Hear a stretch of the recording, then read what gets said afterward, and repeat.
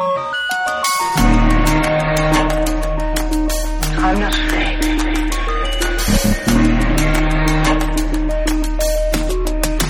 I'm not afraid.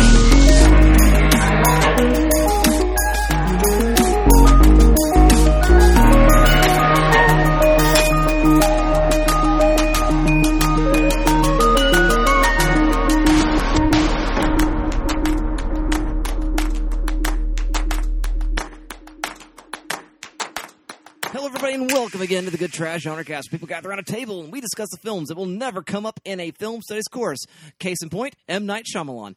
Always and forever. And so we're going to be pretty much, right? You don't think any of his things will show up in a film studies course? Nope. Well, you know what? I did actually see one of his films in a Gothic literature course. Was once. it The Happening? It was not The Happening. It was The Sixth Sense. Makes sense. Because, Philadelphia Yeah. and all that jazz. So, but otherwise, no, does not appear in any way, shape, or form. And so we're going to be talking about that film in just a few minutes, but we need to introduce the disembodied voices. Speaking to your brain, we have a guest host today. Sir, to my left, could you introduce yourself? I am Nick Sanford. Hello. That's There it is. There it is. I think you're going to have to do the work for him on this one. What? Nick is a local filmmaker Oh, and that- friend of the show and a frequent collaborator on the Good Trash Honorcast, and we are very thrilled to have you, sir. Thank you for having me. It's been, 2-3 years since we've had him on? It's been a while. The Hateful Eight, I Yeah, I think, was think the last episode I did. Back to the movies. Oh, yeah. 2015. So, God, it's been even longer since it's been a proper Good Trash Honorcast Yeah. episode. Yeah, and it really has. So here we go. We're doing that thing right now, and let's go ahead and identify the voices that you're more used to perhaps hearing, sir. Across the way from me, can you identify yourself? I am Arthur Gordon, and no hitting. Well, why not? No hitting. Okay, fair. Moving on. Who are you to my right, sir? My name is Dalton Stewart, and the cops will never pull over a man with a huge bong in his car. Why? They fear this man. He sees farther than they and will bind them with ancient... Oh, that's a different Fran Kranz movie. I'm sorry. Thank you very The Village, a Fran Kranz movie. Yes. A Franz Kranz joint. That's what everyone thinks of it as. Every time I see Fran Kranz in anything, it automatically becomes a Fran Kranz movie because I love him so much. There you go. My name is Dustin Sells, and Dalton, you run like a boy.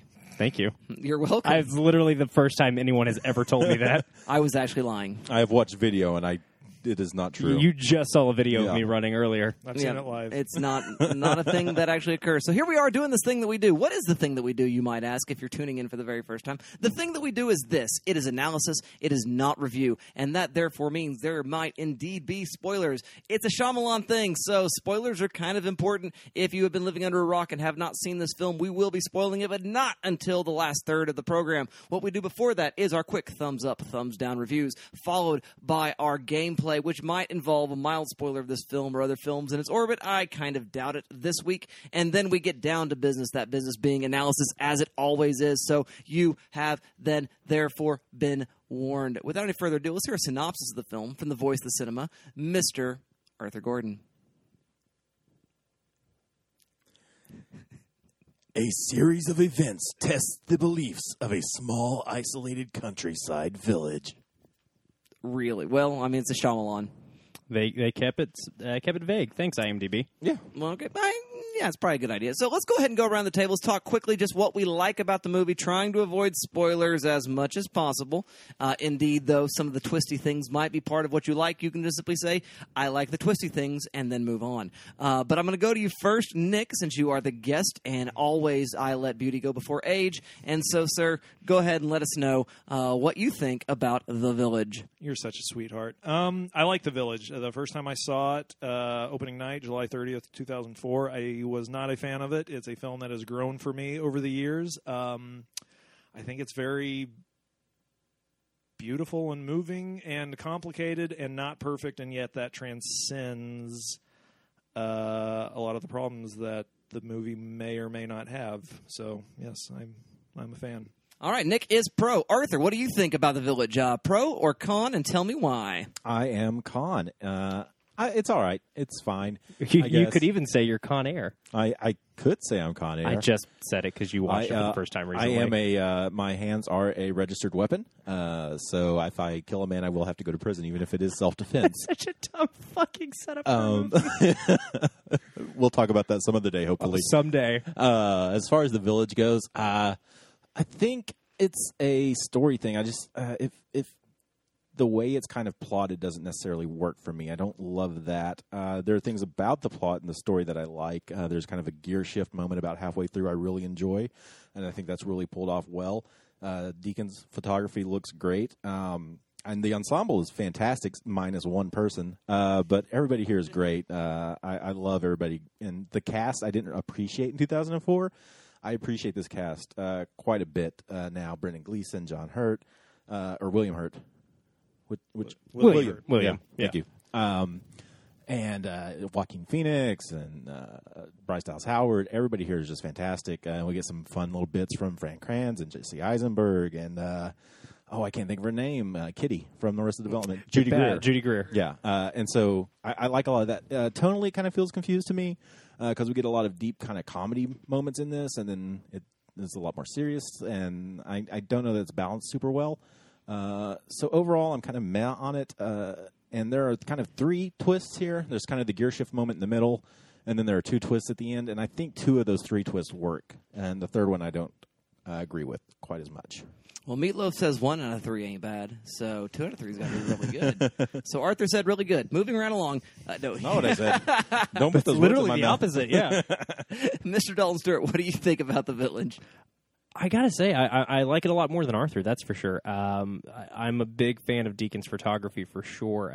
Before we started watching it, Nick and I were fortunate enough to get to watch it together, and he made a comment about the use of wide photography in the film. And as we sat down and watched it, that was really what I thought about a lot, especially in those early scenes at the very beginning. This isn't a spoiler. The movie opens with Brendan Gleeson burying one of his children. The photography in that scene is really great and just kind of carries throughout that first act. And then as the film goes and the stakes get ratcheted up, we start to move into a lot more close-ups in ways I think are really interesting. For me, though, this movie is Bryce Dallas Howard and Joaquin Phoenix. I mean, their performances carry this film. And don't get me wrong. I mean, as you've mentioned, there's some great performances. Sigourney Weaver's really, really good in her supporting role. Cherry, I always forget her last name. Jones. Cherry Jones is really great. I always love seeing her. One of my favorite character performers. Again, the cast is really fantastic from top to bottom, and I think specifically those main performances from Joaquin and Bryce Dallas really carry this film because a lot of the emotion of this film really rests on their shoulders, and I think they shoulder it very well. I'm with Arthur structurally. There's just some problems, and I'm sure we'll get into this later, but Nick mentioned to me, because I asked him, and I knew he would just know more about the production history of the film, about some of the third act. I guess there was some rearranging of some story reveals in the edit that I don't think I really like, honestly. Just some choices made of when the audience becomes aware of certain information and what order we become aware of it in. I really feel like makes things not work quite so well. And as Arthur alluded to, I've got big problems with Adrian Brody's performance. I always have problem with anytime an actor who does not have an intellectual disability plays a character with an intellectual disability. I've always got an issue with that. And I just don't, apart from the fact that he goes full R-word, as is the parlance, apart from that, I just don't think that character choice makes sense for that character. I think that character makes more sense as somebody who's emotionally disturbed and potentially has like some attention deficit stuff. But making that character have some sort of learning disability, I don't think makes quite as much sense as other aspects of that character. And again, we'll talk more about how that character relates to the plot of the film later. But it's a character that we should like a lot more and should wrestle with our feelings with a lot more, I think. And Adrian Brody's just doing, claps and stuff. And it's just like, oh, fuck, this is gross. I don't like this. He had just come off an Oscar, and I think his head was a little up his butthole. Yeah. Absolutely. I think you're absolutely right. I think that's a big part of what it is. I think it's... there's probably I'm curious how the character is written in the script, and I'm curious how the conversations about that performance went down on the set, because it feels like a performance that should have been reeled in a lot more. But that said, coming back to Bryce Dallas Howard, this was being one of her real big breakout performances. She's amazing. I mean, she is absolutely astonishing in this film, and her and Joaquin Phoenix are really great together in all of their scenes, and every scene at night in the village itself just like really rocks me, and I think is incredibly well shot. The moments of tension and fear in this film are really well executed, and I think what the film is getting at thematically, which we'll talk about more, I think more than makes up for the shortcomings it has in other places. Alrighty, well, thank you very much for that, Mr. Dalton Stewart. I like this movie quite a bit. I think it's a lot of fun. I understand what you guys are saying about the sort of structural problems that are going on in the film in terms of when reveals happen, how twists are sort of intimated to the audience. But this is one of those cases where I think the fabula is greater than the shazed, that the sum is greater than the parts. I would totally agree with that. You know, that the plotty bits, they could have done them differently, could have done them more effectively. But if you are in, and if you are sort of giving yourself over to the film, the sort of end result of what story you are reconstructing in your mind is totally worth that effort. We've already talked about this cast being stacked, and it is so good with great character actors and actresses that I just really, really am impressed with. And so I really enjoy all the performances. I love the dialogue in this movie because they don't go full out Amish with it. They don't go full out, even some Hello, English. Yeah, something like that. Yeah. There's a way in which, because this community has been isolated, that there is some sort of linguistic evolution and stasis that has occurred, and the way in which they speak articulates some of that isolation. That it doesn't, slang has been removed and those kinds of things, but also there's been just a certain formality that has been added to it as well that I think is really, really fascinating. It really does create the world for me. Well, there's a lot of poetry to the way people in this town speak. Yeah. That I just find really setting something in the 1800s is a great excuse to fancy up the dialogue a little bit. Right. Honestly, yeah. And so it's not, again, it's not quite 19th century English, but it's an approximation thereof that I really, really find moving. I love the costume design. I love the color choices. I love Roger Deakins' photography. We've already talked about that. The set design. The score. The score is so good. That score is. And so all of that sort of emotional content, again, and I'm thinking really, again, that sort of imaginary sensorium that you construct of your own as you watch a film, it is really compelling. It is really beautiful. It's really haunting in the best possible sense of the word. And I also like the sort of sociological commentary that's going on with the film as well in terms of the twist, and we'll get more to that later on. So I am a big fan of the movie. Obviously, Nick is a big fan of the movie. Dalton likes the movie quite a bit, and Arthur is wrong. That is the final result here. I'll die on my hill. No, I'll help you out, man, because I agree. I think Don't do things that don't work, I think the things that don't work really take the piss out of something that should work a lot better. Because I agree, especially like what you're saying as far as the world the film constructs and like invites you to live in, the sociological implications of the ideas in the film, and again this kind of tight, close-knit community that the film tries to portray. I think it does all that really well, but I am with Arthur. I think the things that don't work really kind of hamper things that should work a lot better. Yeah, and that is fair if I'm being honest, but I am also being punchy because I can be. So there you go. Those are our thoughts regarding the film at this point. Here comes the part of the show where Dalton tells you how you can be part of the conversation with us all via the internet. Hello, listener. I'm very tired, so I'll try to do this quickly. Hi. If you want to be part of what we're doing here, we would love that, and it would mean a whole lot to us. If you have any desire to get in touch with us, the best way to do that's going to be over on Twitter at good_trash.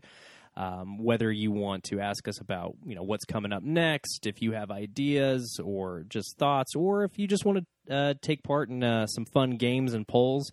Arthur has been killing it over there on the social media lately. So yeah, just check it out over there. That's going to be the easiest way to get a hold of us.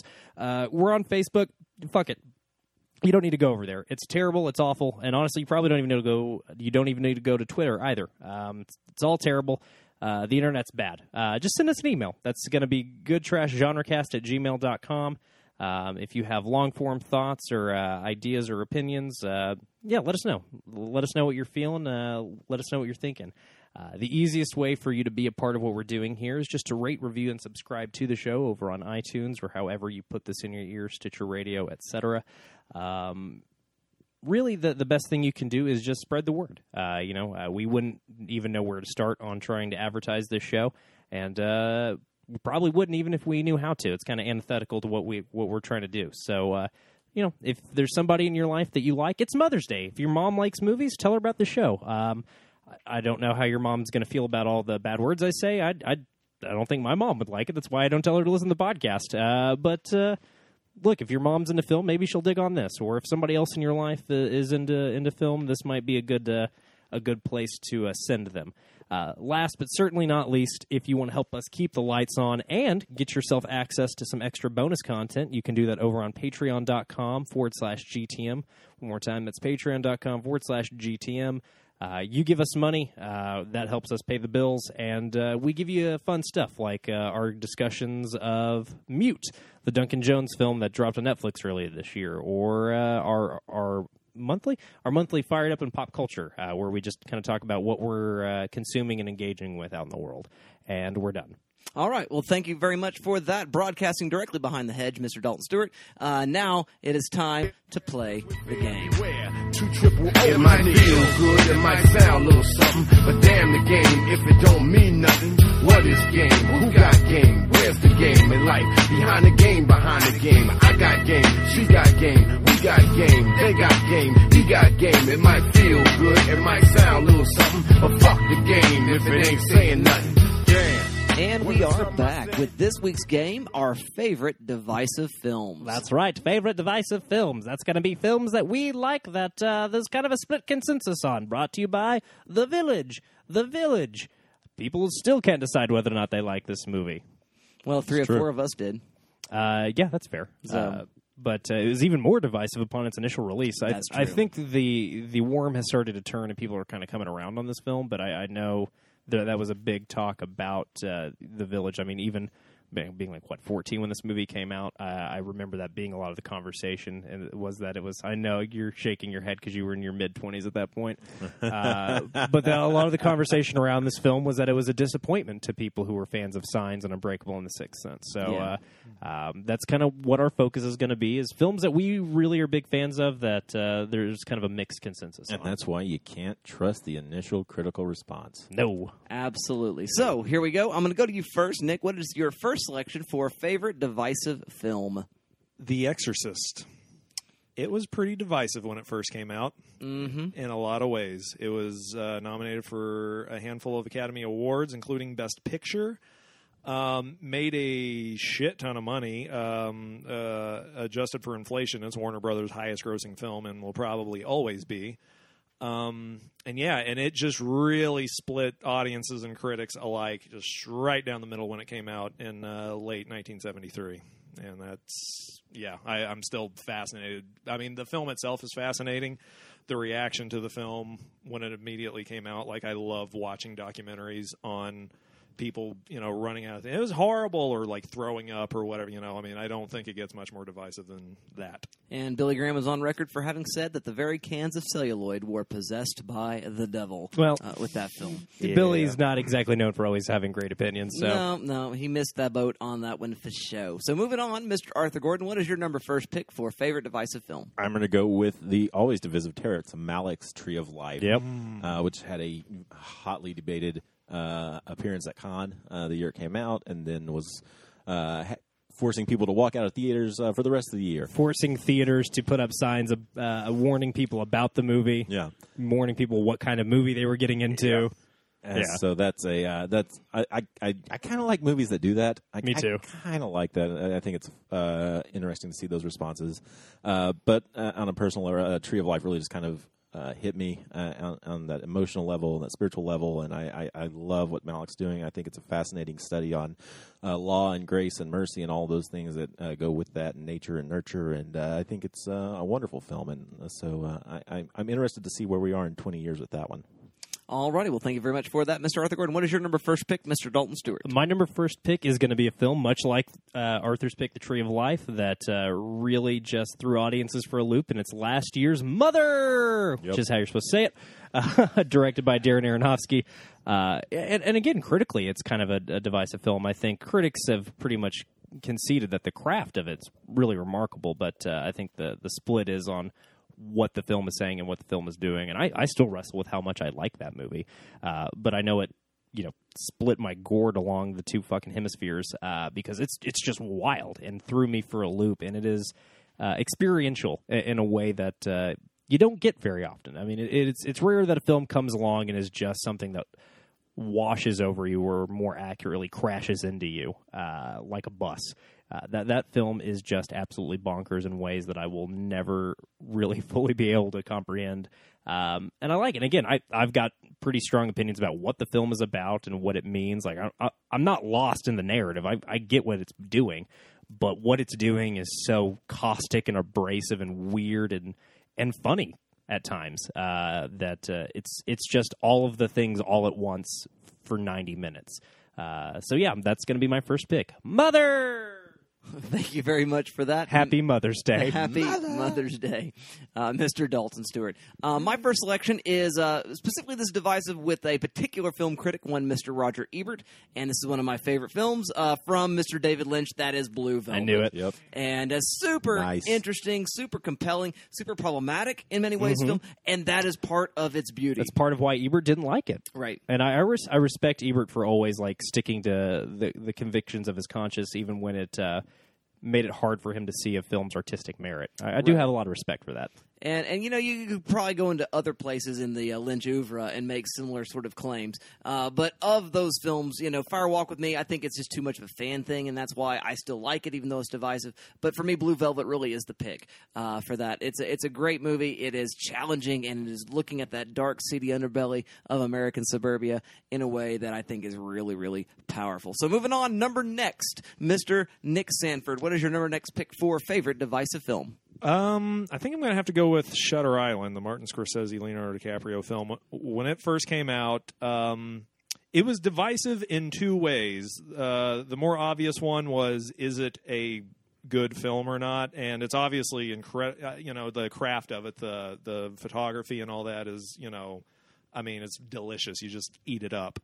But a weird part of the split for that movie, like, because I saw it 5 times in theaters, I think 3 times opening weekend, and God, I love you so much. And every crowd that I walked out of it, that I walked out of it with, they were arguing about if he was actually crazy or not. And the film itself makes it very clear that he was crazy, and he was, it's pretty. It's very, I mean, it's on the nose. They spend the last 20 minutes explaining it. I don't know how it can be any more clear, and yet people were still arguing, which was frustrating for me as an audience member and someone who really responded to that movie, just because I think it's a beautiful tone poem, basically, about all, something that many of us have a problem with, which is accountability and the delusions that it can lead to, I mean, it's, not as over the top as what the film does, but it was crazy to me that people were completely missing the point, saying, well, I think they were making him crazy. I think they were, and they just weren't actually looking at the evidence that the film was presenting to them. And in that way, they were all becoming Teddy Daniels, in that they just refused to listen to what the film was. And so they kind of made the point. They made the film's point themselves without actually getting it. And that was just a really interesting, it was interesting when that came out. All righty. Well, thank you very much for that selection, Mr. Nick Sanford. Mr. Arthur Gordon, what is your number next pick for favorite divisive film? My next pick is Michael Bay's Pain and Gain. A movie I think that threw a lot of people for a loop because it seemed like Bay was trying to kind of flex some cinematic muscles he doesn't normally flex. And I think that kind of just distressed all of the critics everywhere. And also the people in the movie were flexing a lot of muscles as well. But it's a movie filled with kind of strong performances, and it does seem like it's Bay trying to say something, whether or not that works or comes across as well as it should. But it's nice to see him try to do something that wasn't just big things blowing up again and again and again. And I appreciated that about it. And I kind of personally enjoy the movie and what it's doing, and it's partly due to the cast. And the story is just really interesting anyway. But yeah, just to see something like that from Michael Bay, which was a little quieter than what he normally does and a little different than what he normally does, I appreciated that from him. All right. Thank you very much for that selection, Mr. Arthur Gordon. What is your number next pick, Mr. Dalton Stewart? My next pick is not going to be divisive in this room because it's a film I know that the 3 of us like, and I don't believe Nick has seen it, but it's going to be the Wachowskis' Cloud Atlas, a film that was very expensive and did not make very much money. And audiences didn't really respond to it, and critics were kind of split on how well it worked. And really, man, I just think it is a film that is so full of empathy. It is too sincere and open-hearted for this world. I think it is sincere to the point of people just not going with it. I think it is just too much wearing its heart on its sleeve in a way that I think people kind of recoil at a little bit. And again, there's some debate over whether or not the race swapping in that film works in terms of the themes, and whether or not how problematic that is, and also how well the effect works. I mean, that was a big part of the talking points around this film. But I think if you can set aside some of the issues that it does have, I think you're going to find a film that is really beautiful and empathetic. And yes, it is pretty cliche. I mean, they're not getting at anything that other stories haven't gotten at. Oh, yeah, we're all connected and the universe is great. Well, yes, obviously these are things people have said before, but it takes a lot of work to try and take that big, open-hearted idea and turn it into a cohesive narrative. And I think the Wachowskis and Tom Tykwer, their co-director on that film, I think they do it splendidly, and I think it really is the jumping off point for the three of them's next collaboration, Sense8. I mean, it really is the film that kind of lays the groundwork for that television series they would go on to do together. And I think when you see something that big and beautiful and colorful and that celebratory of life and love, look, man, get with the program and just have a good time and open up your heart, man. Let the love in. But it is an incredibly silly film. It is, but I will try to open up my heart to love, I think. I guess. I know you like that movie. I do like it a lot. Yeah. You've convinced me not to be closed off. Thank you. The world moves for love. It kneels for Love is, the thing we bow to in awe. Okay, my next pick for number next is a Gaspar Noé film, Enter the Void, which is one of those films that are part of the new French extremity. It is extreme in many ways. It is extreme in its various styles being used. It is extreme in terms of its violence. It is extreme in terms of its explicit depictions of sexuality. And it is, I think, a fantastic film. It's a lot of fun in that sort of challenging kind of way that films can be fun. But it is not a movie that everybody loves. And sometimes people think of Noé as something of a spoiled, self-indulgent child. And that may be true. I was going to say a pornographer with delusions of grandeur. Well, I mean, his film Love is exactly that. And not a film I really like a whole lot, but I like Enter the Void a ton. And so I recommend it fairly highly. It was on Netflix last I looked, but I don't know. It's been on there for a while. I don't know if it still is. There now. So there you go, dear listener. Those are the number next picks. The number last picks are coming right down the pike. Mr. Nick Sanford, what's number last for you? I think I'm going to have to go with Interstellar. I'm a big Christopher Nolan fan, and his movies have always the only good big Christopher Nolan fan I know. Go into that, but I think it was it was an interesting part of his filmography, kind of sort of like The Village a little bit. It was his biggest departure in a lot of ways. Whenever it came out, it's the movie that led to Dunkirk, and his kind of, wanting to become more of a silent storyteller in a lot of ways, even though, it's 3 hours of talking in Interstellar, more or less. But it was, it was very, very divisive whenever it came out in November of 2014 amongst, it seemed, more film people than general audiences. Generally, the audiences, the regular, I don't know if there's a word for it, but the people who don't read up on film as much that saw it seemed to warm up to it a lot more than, just sort of regular film people, be it critics or, film obsessives. Exactly. And which is weird because the movie kind of seems tailor-made for film obsessives, But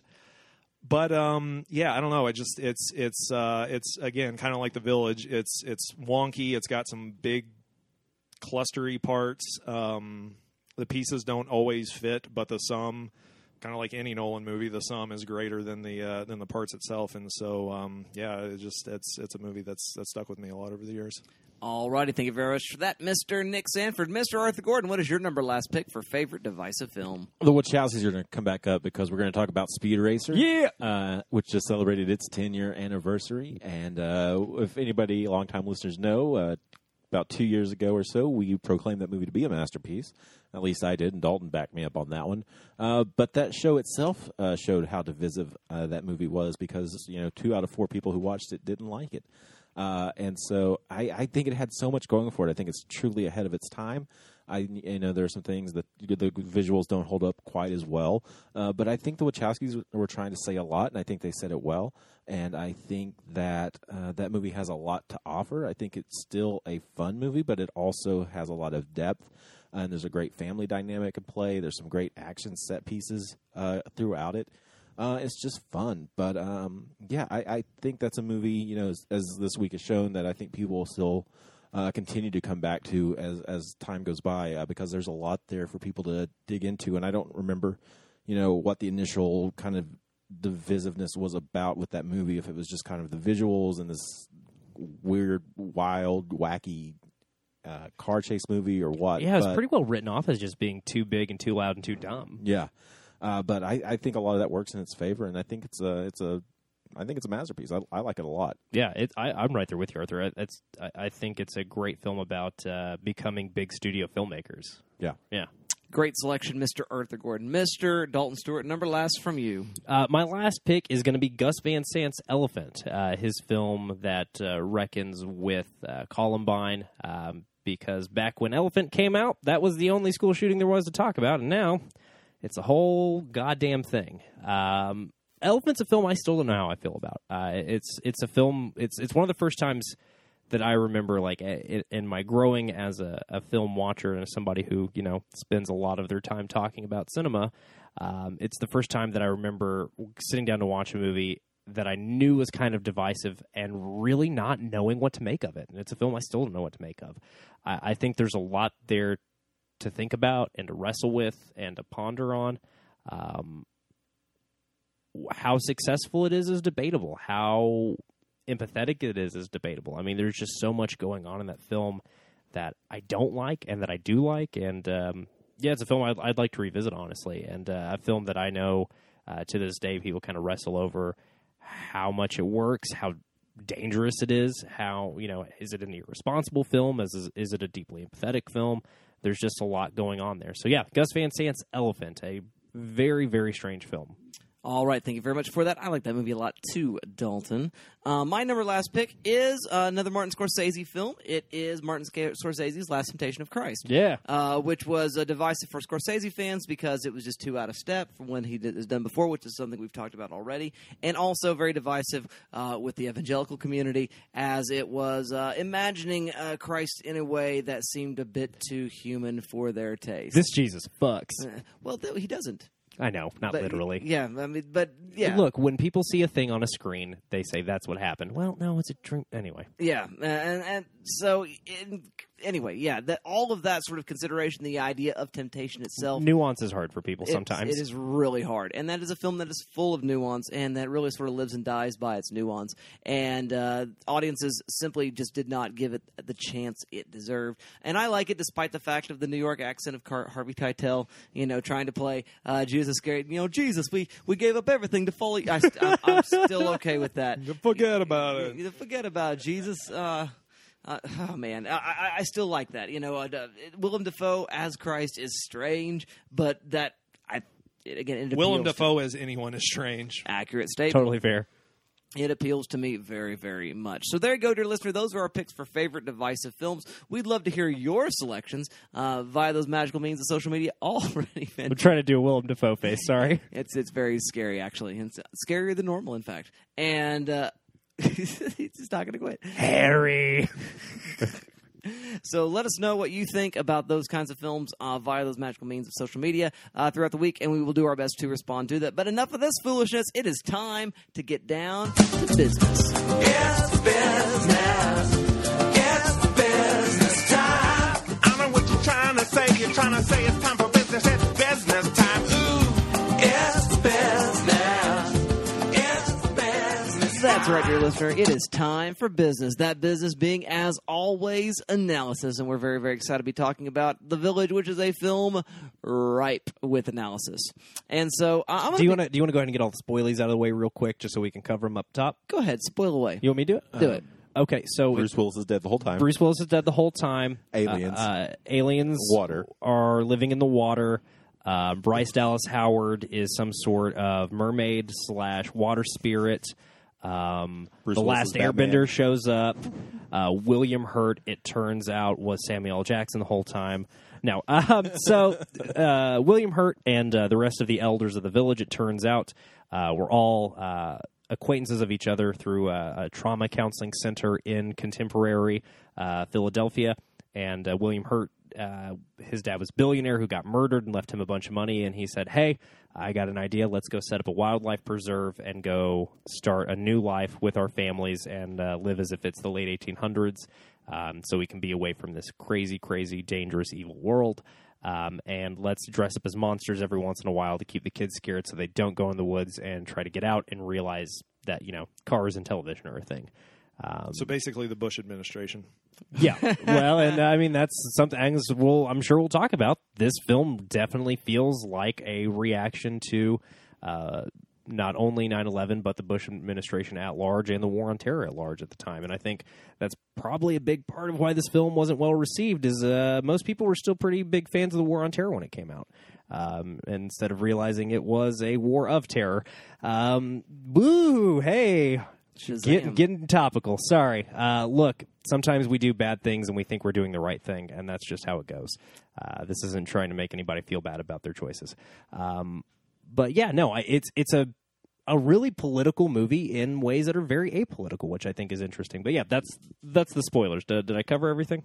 I think so. About halfway through the movie, it becomes Bryce Dallas Howard's film. Yeah, and that's a really interesting point. Yeah. At first, it feels like Joaquin Phoenix's movie, and then we realize it was Bryce Dallas Howard's story all along, which is really cool. And then we follow her, and I like that a lot. Yeah, it's a great choice.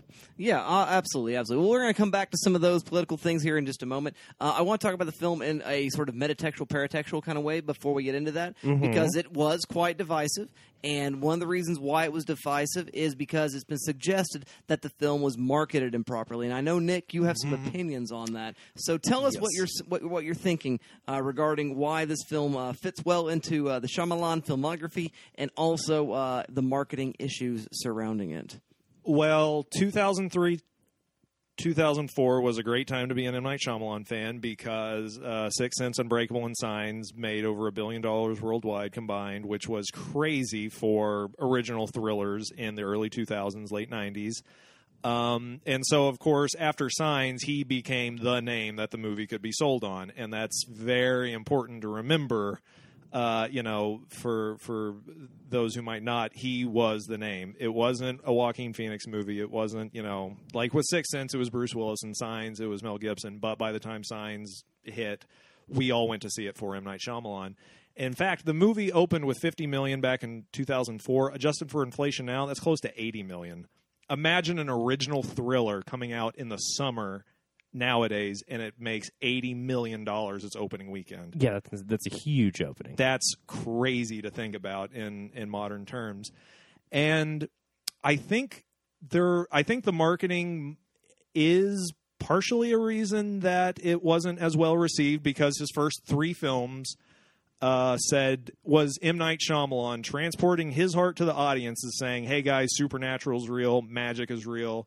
There are great things inside of us. It's all here for a reason. And then The Village came along and said, nope, adults are screwed up and it's all a farce. That The Village convinces you that it's not real, that it's all, that it's all made up around us. And I think that was a big part of it. I think another reason is, like Dalton was saying earlier, the movie is shot with a lot of wides, especially early on in those earlier moments when you're trying desperately to have the audience empathize with your characters, and the movie doesn't really work as well on a first viewing as it might a third or later on, because it's harder to connect. There's so many characters at the beginning because his 3 previous films was always centered around one man, and here it seems to be a little bit broader. and he shot it in a risky way. We talk about the beautiful, sumptuous photography of Roger Deakins, but there might be too many wides too early in the movie to connect the audience with the people. I mean, it might also be a problem in the writing as well for a first-time viewing. Now, once you get through all that and you kind of, get to the end and you realize kind of what's going on, you can go back and watch it again and you get more of the nuance and stuff like that. But once shit starts ratcheting up halfway through, the audience is dealing both with, hey, this isn't the movie that it was marketed as, and B, they shot it in a slightly riskier way than they had his last 3 films, and now that I'm not connected to anyone, even though the stakes are ratcheting up, I just don't care anymore. Because I remember I was 15 the summer the movie came out. I mean, specifically remember sitting in the theater. Every time I watched, I saw it, I think 4 times in the theater. Every time I could always, there was just this feeling where the audience just lost it. And it was right before the reveal because there were some weird editing things that happened in the movie, structurally, that they changed, which is something else I kind of want to go into.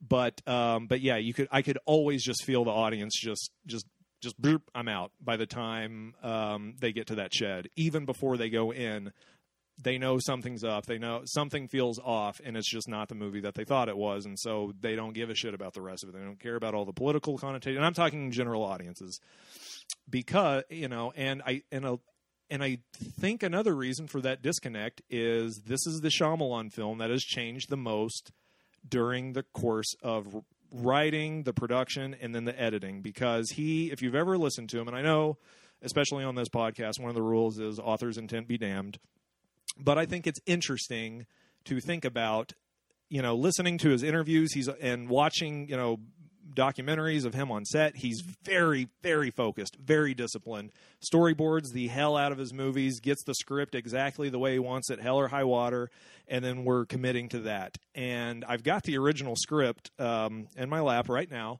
which leaked before the movie came out, and I found it on a shady internet site that is, where you would find a gun without a serial number, or, a nuclear warhead that the Israeli army lost in the 70s or whatever. Nuclear warheads, movie scripts, and other weapons. Yes.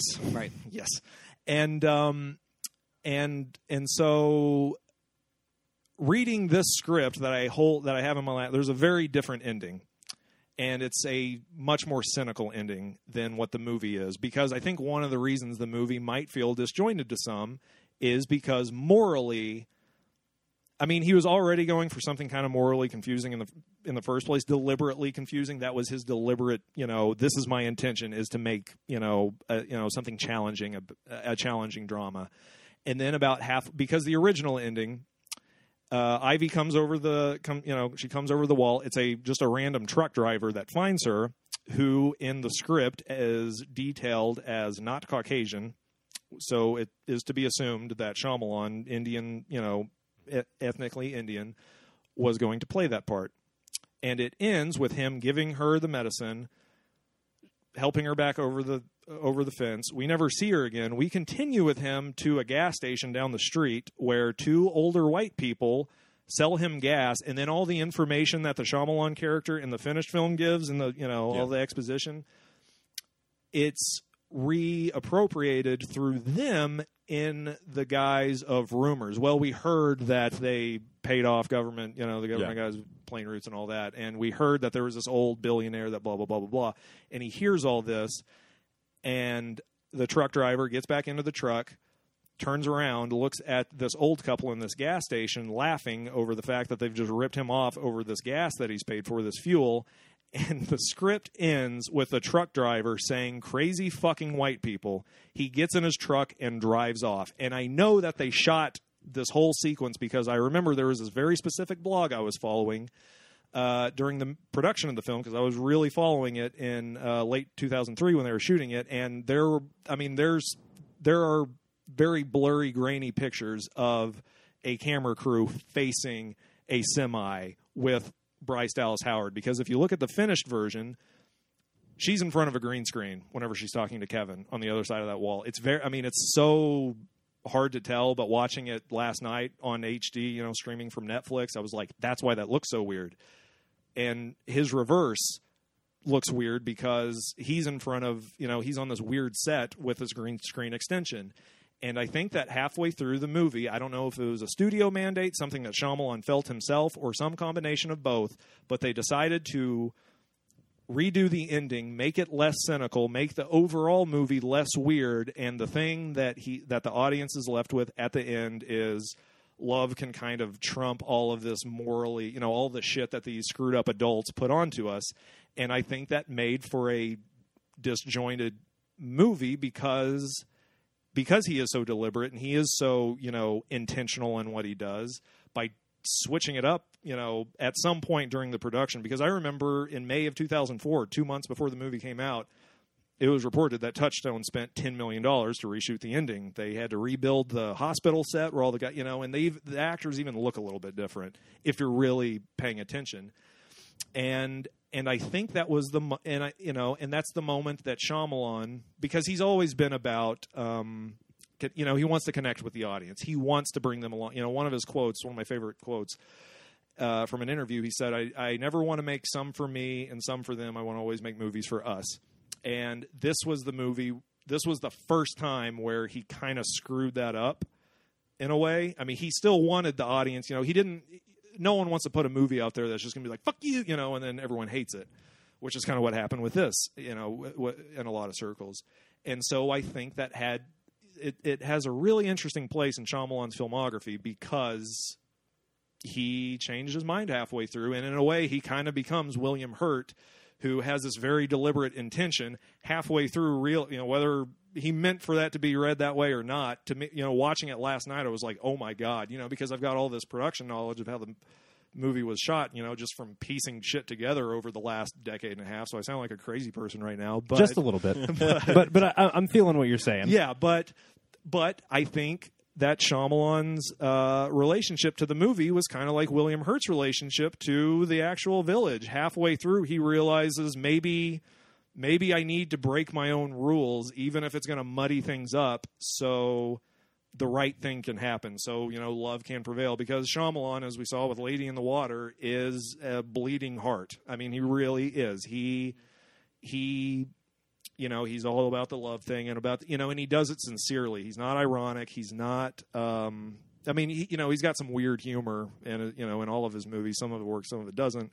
But the one thing he's always been is sincere. And so I think when he switches gears in the middle of making a movie from one sincerity, a cynicism from what was happening around him at the time in 2002 and 3 when he would have been working on the script and then, putting the finishing touches on it with the Bush administration and all that going on, I think he decided, no, I don't want the audience to be left with that. I want them to be left with this. And so that kind of is why a lot of people see it as his downfall. I see it as the Village as kind of the first movie that sort of led to his downfall, or his initial downfall, because he's kind of back with Split, I guess. But I see it as his first step in a new direction of figuring out how to present the audience with these weird things that they're not going to be able to go along with, because Lady in the Water was next.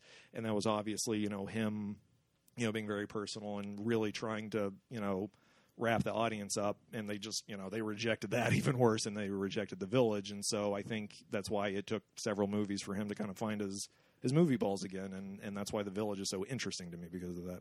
All right. Well, thank you for that Sorry. very much. No, I appreciate that because that gives us all that sort of production history background, which is a major part of film analysis. And so I think that's a great place for us to sort of have all of our bearings put together. Mm-hmm. Let's go now and talk about thematic analysis a little bit, though. Dalton, you've already mentioned the sort of relationship to the Bush administration and the war on terror. So let's talk about this film, reading this film as something that is in reflection, dialogue, and discourse with Bush and the war on terror. Well, and again, I think it's specifically, it's not explicitly an anti-war movie or anything like that, but I think it is explicitly an anti-violence film. It is a film that says violence and trauma hurt so bad that they can make you hurt people around you under the guise of protecting them. Getting hurt hurts so much. Having somebody taken from you early hurts so badly that it makes you so scared for the other people in your life that you care about, it can cause you to do some really dumb shit, like tell them what kind of life they're going to have. And I think the beauty of this film is that there's this juxtaposition between what Bryce Dallas Howard and Joaquin Phoenix do in their love for each other and what William Hurt and the other elders do in their love for their children. Their love is fundamentally predicated on protection. And through that protection, their expressions of love become acts not of love, but of control, of mastery, because it stops being about love and starts being about fear. And that's kind of the trick of it, right? I mean, sometimes loving other people hurts so much and is so scary that you stop acting out of love and start acting out of fear. Yeah, fascism's never motivated by how can I be more evil. No, most fascists don't think they're bad people. That's kind of why radicalization continues, whether it's, fascistic radicalization or anarchistic radicalization, whatever, the soup du jour you're going to talk about, whether it's, Mussolini's brown shirts or ISIS. I mean, all of these forms of radical violence come out of a place of we don't like what is happening to us and the people around us. We don't like it and we want it to be different. Those movements are always led by people who desire for more power, but the people they attract don't want power. The people they attract just are scared. And that is why control is so intoxicating, is so poisonous, and is so alluring, is because control presents the illusion of safety.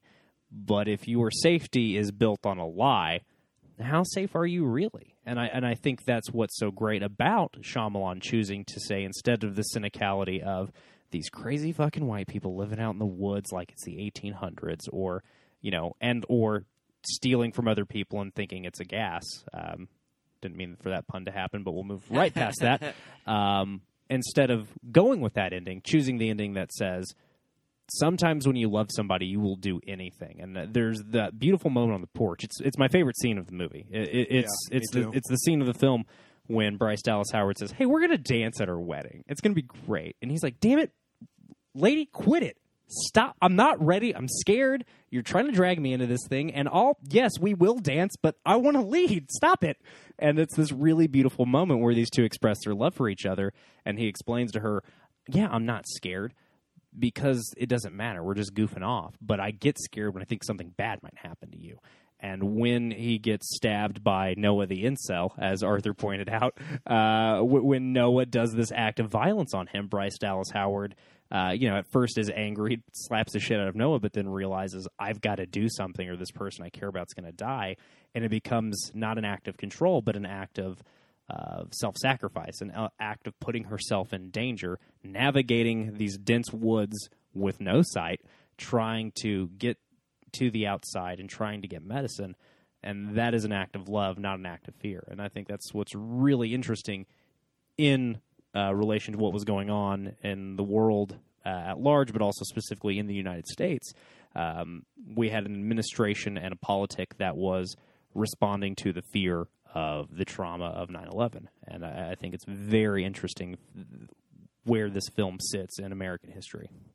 Absolutely. Thank you very much for that, Mr. Dalton Stewart. Now, we got to talk about Noah. Do we have to? Yeah, we really do, because, I mean, my initial read is simply this.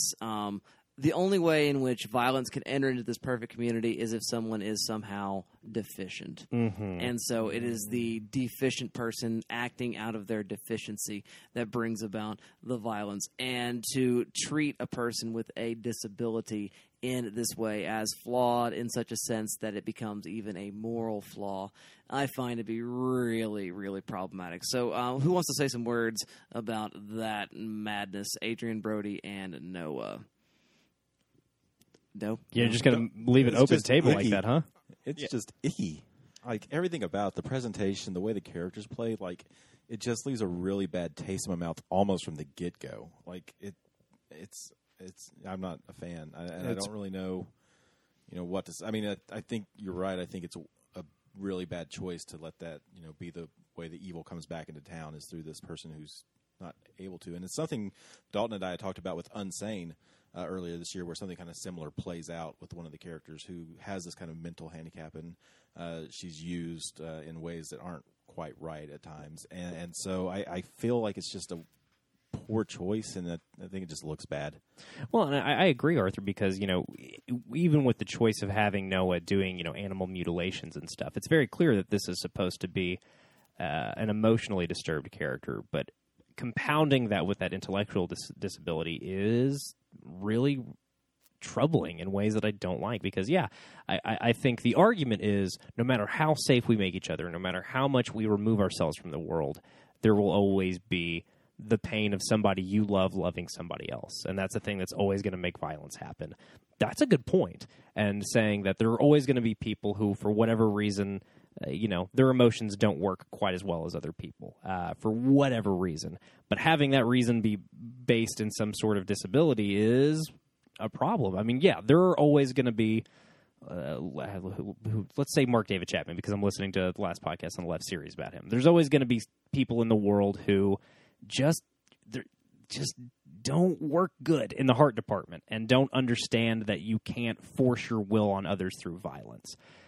But you can't to wrap. Shouldn't say you can't. You can. This movie did, but to do that, to make that choice to wrap a character that has that emotional disconnect from others, to wrap that up in, like it's What's Eating Gilbert Grape is fucked up. And I'm right there with you, Arthur. It makes me really dislike stretches of this film sometimes. Yeah. I think the one line in the movie that tries to make its point and it doesn't do it very well is when they're, are you not angry? You have no sight. And then, he talks about like, what of Noah then? What if there are medicines that could help him be still and to learn? I think the argument that the movie was tried and failed to make was they've closed themselves off so much that they're limiting themselves with how people, I think a lot of it comes down to, because I was flipping through the script last night, and he isn't written as goofy as he's presented in the movie. I think they just got a cocky Oscar winner, hot off an Oscar, who you can't say no to, who's just going to do what he was going to do and turned it into Simple Jack, and they should have fired his ass, and it screws up the movie. I mean, ultimately it is Shyamalan's fault, but. Yeah. I think the argument it was trying to make and failed was we failed him by not giving him proper medical assistance, actual medicine, doctors, all that. But it just doesn't. And it's a fair point, because it comes back to the idea of like, we can control everything. We can control all the variables and keep everyone safe. Well, no, you can't. You might need somebody from the outside who's going to be a specialist who can, you're just a college history professor. You're not prepared to, teach special education. Yeah. But again, tying that with that act of violence, and with that, that possessive act of violence is really troubling. And I think undercuts some of the movie's message about the ways in which violence is an inherent part of human society. Yeah. I don't feel like the film ever fully reckons with or comes back to that. I feel like it just kind of glosses over and then it kills Noah. Yeah, I feel like that tries to make it right. I think you're absolutely right, Arthur. I hadn't even thought about that yet, but you're right. That becomes an even bigger problem, is then the film just kills Noah and says, well, everything's okay now.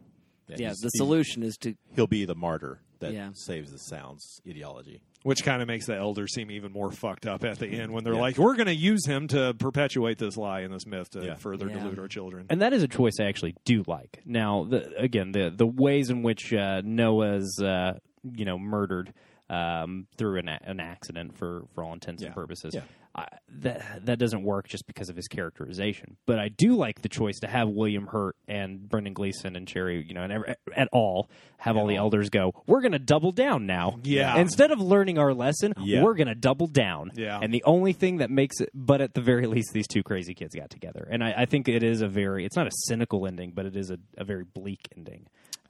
In some ways, it's a pretty a light in the darkness moment. Well, absolutely. Let's go hard in the paint there on the theory now about this idea of story, specifically about the idea of meta narratives. And one thing I'm thinking about is a particular long essay, short book, depending on how you look at it, Jean-Francois Lyotard's The Postmodern Condition, which suggests that the fundamental trait of the postmodern condition, to be a person who is postmodern, is to be a person who is deeply suspicious of the meta-narrative. And that what we live in is an era in which meta-narratives of Christianity, meta-narratives of Marxism, meta-narratives of psychoanalysis, or whatever are all suspect, right? And in this movie, we have a meta-narrative.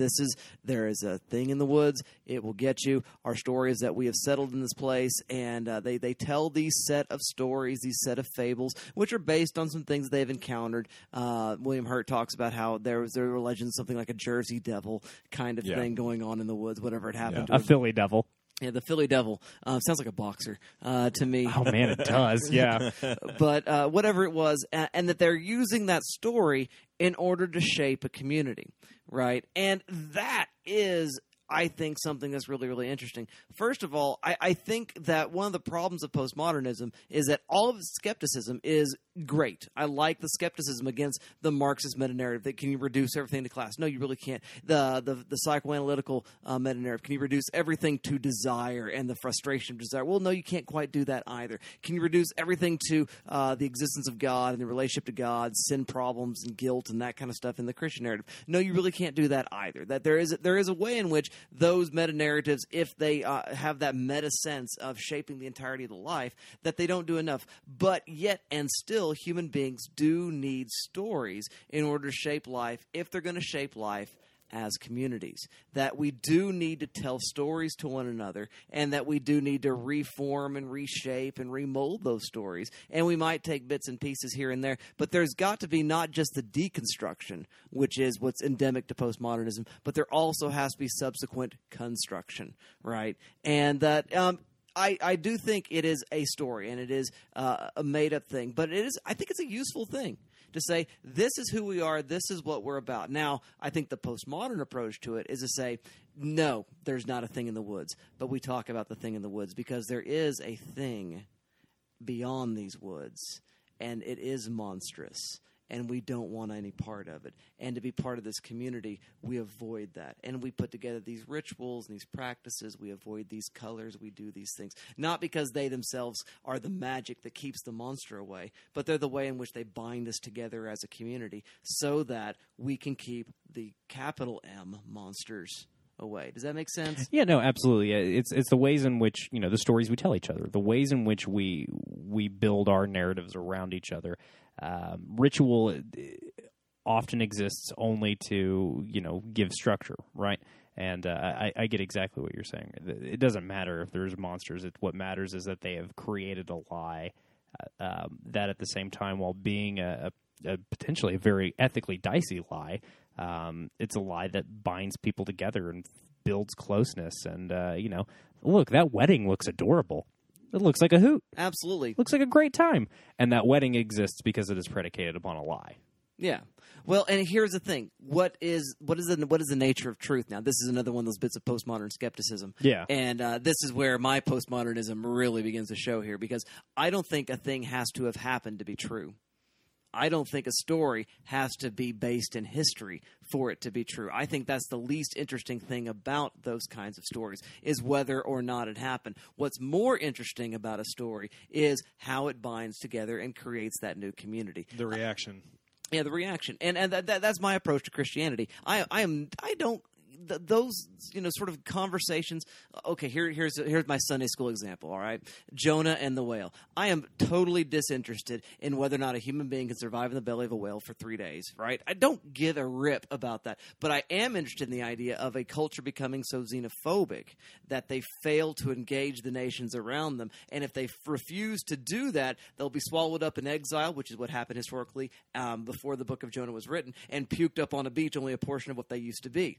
That is a story that is true, whether or not it ever happened. I don't need the miracle for the story to work, right? And we don't need the monsters to be real for that story to work. That's where the power really plays in, is that we say what we see in here is something that's true. There's something true to, Close Encounters of the Third Kind. There's something true to E.T. There's something true to what we see in the film Signs. And that's what matters. No, were there aliens in water? No, that's not what matters. What matters is that this is how we can bind ourselves as human beings and live together well in a society. Does that make sense? Yeah, no, I mean, films are the modern campfire stories, right? Just the way we came together around campfires and painted pictures in caves.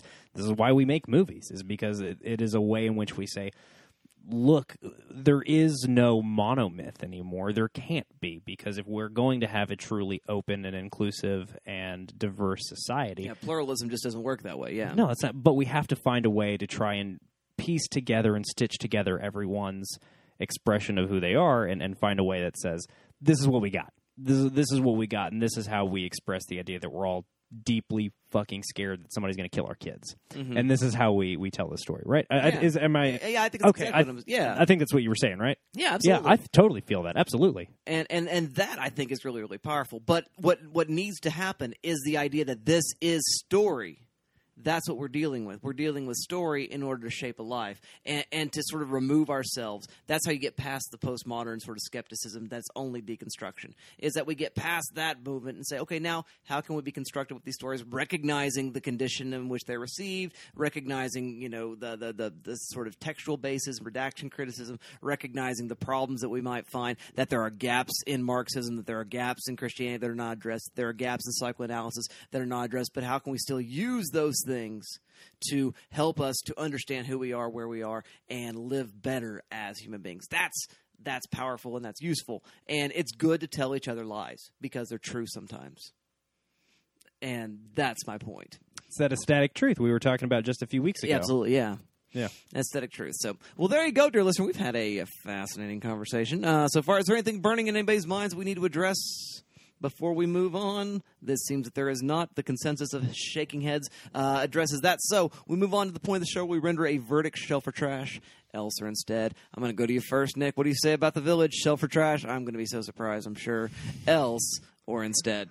I've got 3 films that I think would go interestingly with this. Wait, are you shelving it or trashing it first?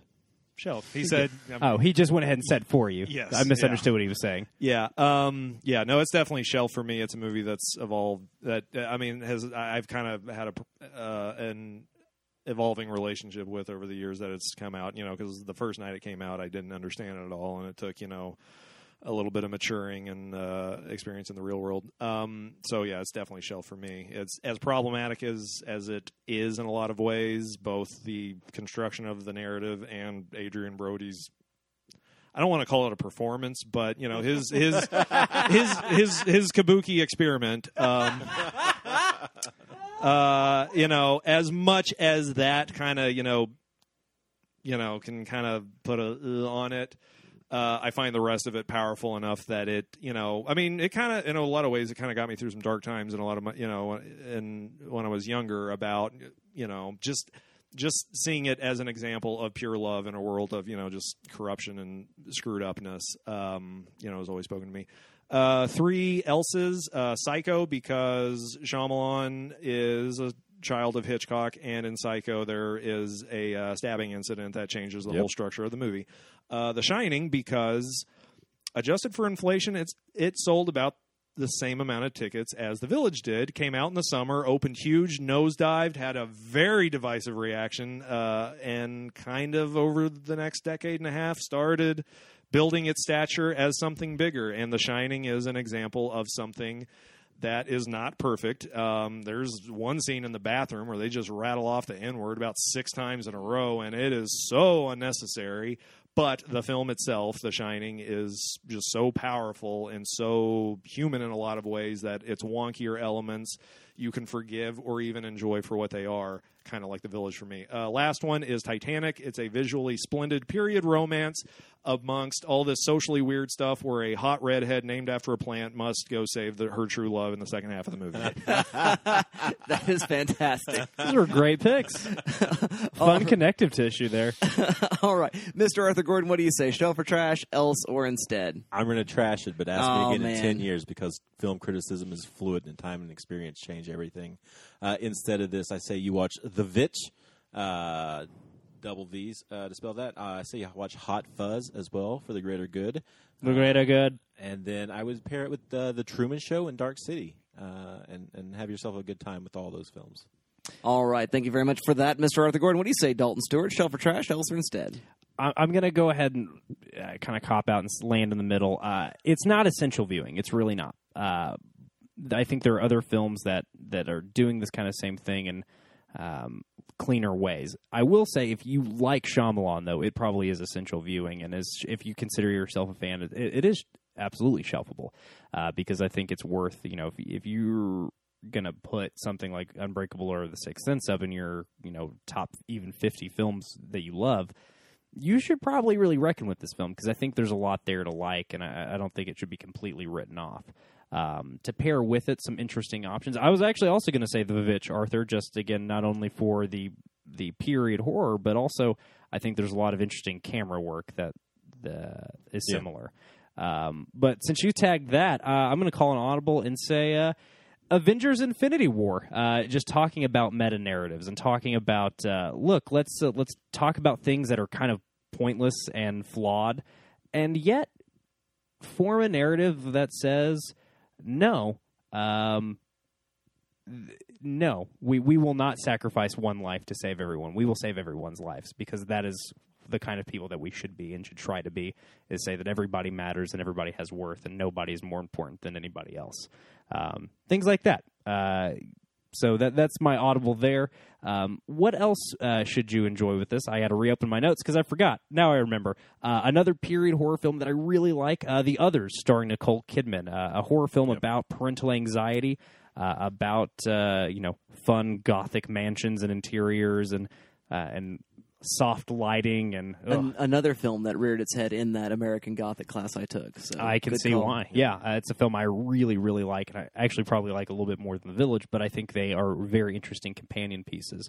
And if you want to talk about big blockbuster horror films, let's go ahead and talk about this year's John Krasinski's A Quiet Place. I normally try to not have two new releases for my Elsa's, but I decided to call an audible since you said The Witch. But I think The Quiet Place is operating in a lot of the same spaces that the Village is. So I think that would be an interesting pairing as well. Outstanding. Thank you very much for that, Mr. Dalton Stewart. I am also saying shelf, and I'm putting together a quadrilogy of films that would be an excellent pairing for this sort of, I would say a lectured afternoon day. You know what? We're all day we're going to talk about story and forming of communities. Consider it a lesson in political activism, or consider it like the most perverse Bible conference you've ever been to. That is sort of the image I have in mind. And one of the films is The Vivitch.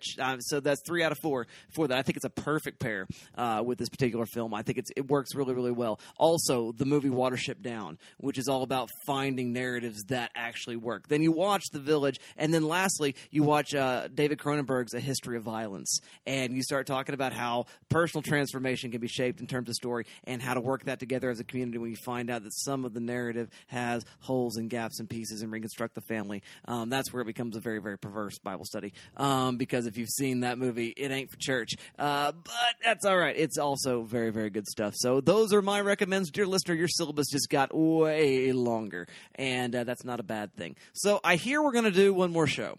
At least one more. Is that the rumor? So what are we going to do for this next show? Well, we have a very special Patreon-sponsored episode from our good friend Brigham Cole.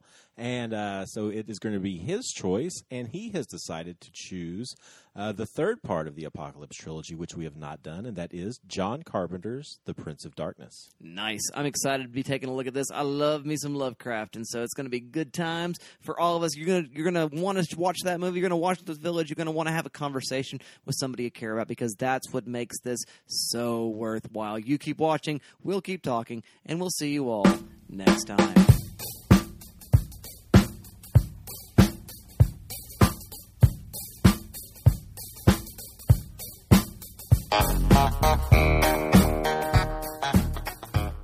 Hi, and thanks for tuning in to the Good Trash Genrecast, a product of Good Trash Media. For more Good Trash content, go over to goodtrashmedia.com.